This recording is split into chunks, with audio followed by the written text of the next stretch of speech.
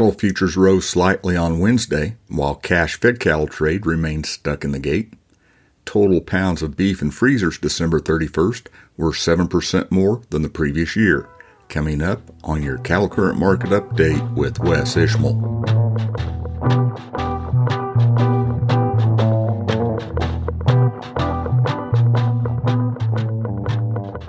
Howdy to all, this is Wes Ishmael with your Cattle Current Market Update for Wednesday night and Thursday morning, the 26th of January. Cattle futures edged higher Wednesday with fundamental support and simmering ahead of cash direction. Feeder cattle futures closed an average of 40 cents higher, except for a nickel lower in the back contract. Live cattle futures closed an average of 23 cents higher, except for 25 cents lower in spot fed. Corn futures closed mostly 2 to 3 cents lower. Kansas City wheat futures closed 5 to 9 cents higher, as did soybean futures for the most part. Negotiated cash fed cattle trade ranged from mostly inactive on very light demand to a standstill through Wednesday afternoon, according to the Agricultural Marketing Service. Last week, live prices were $155 a hundredweight in the Southern Plains and Nebraska, and they were $156 to $158 in the Western Corn Belt. Dress prices were $248 to $250. Choice box beef cutout value was $1.36 lower Wednesday afternoon at $268.28 a hundredweight. Select was 59 cents lower at $251.80.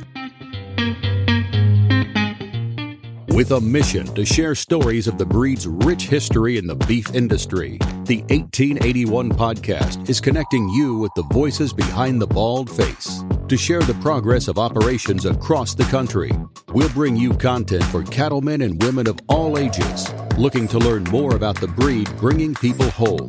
Join us for our latest episode of 1881, powered by the American Hereford Association and part of the Hereford Network. I had results from just a couple of trendable weekly Wednesday auctions available to share at press time. Compared to 2 weeks earlier, steers weighing 500 to 600 pounds sold $3 to $5 higher at Bassett Livestock Auction in Nebraska. Steers weighing 650 pounds sold $7 lower and then steady to $2 higher at 700 to 750 pounds. Heifers weighing 5.5 to 700 pounds sold $2 to $3 lower. There are 6,205 head on offer. And at OKC West in El Reno, Oklahoma, amid a light test of 3,052 head on offer across both days due to winter weather, feeder steers sold $1 to $4 higher, and feeder heifers sold fully steady in a light test. A day earlier, lower undertones were noted for scant comparable sales of calves.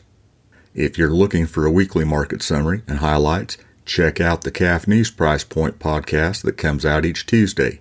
You'll find it at calfnews.net. Major U.S. financial indices closed narrowly mixed Wednesday. The Dow Jones Industrial Average closed 9 points higher, but the S&P 500 was down fractionally, and the NASDAQ was down 20 points. West Texas Intermediate Crude Oil futures on the CME closed narrowly mixed through the front 6 contracts, from a dime lower to 2 cents higher. Total pounds of beef in freezers December 31st were 4% more than the previous month and 7% more than the previous year, according to the monthly cold storage report from USDA's National Agricultural Statistics Service. Frozen pork supplies were up 1% from the prior month and up 16% from last year. Combined total red meat supplies in freezers were 2% more than the previous month and 11% more than last year. And total frozen poultry supplies were up 7% from the prior month and up 23% from a year earlier. That's your Cattle Current Market Update for Wednesday night and Thursday morning, the 26th of January. This is Wes Ishmael. Thanks for listening.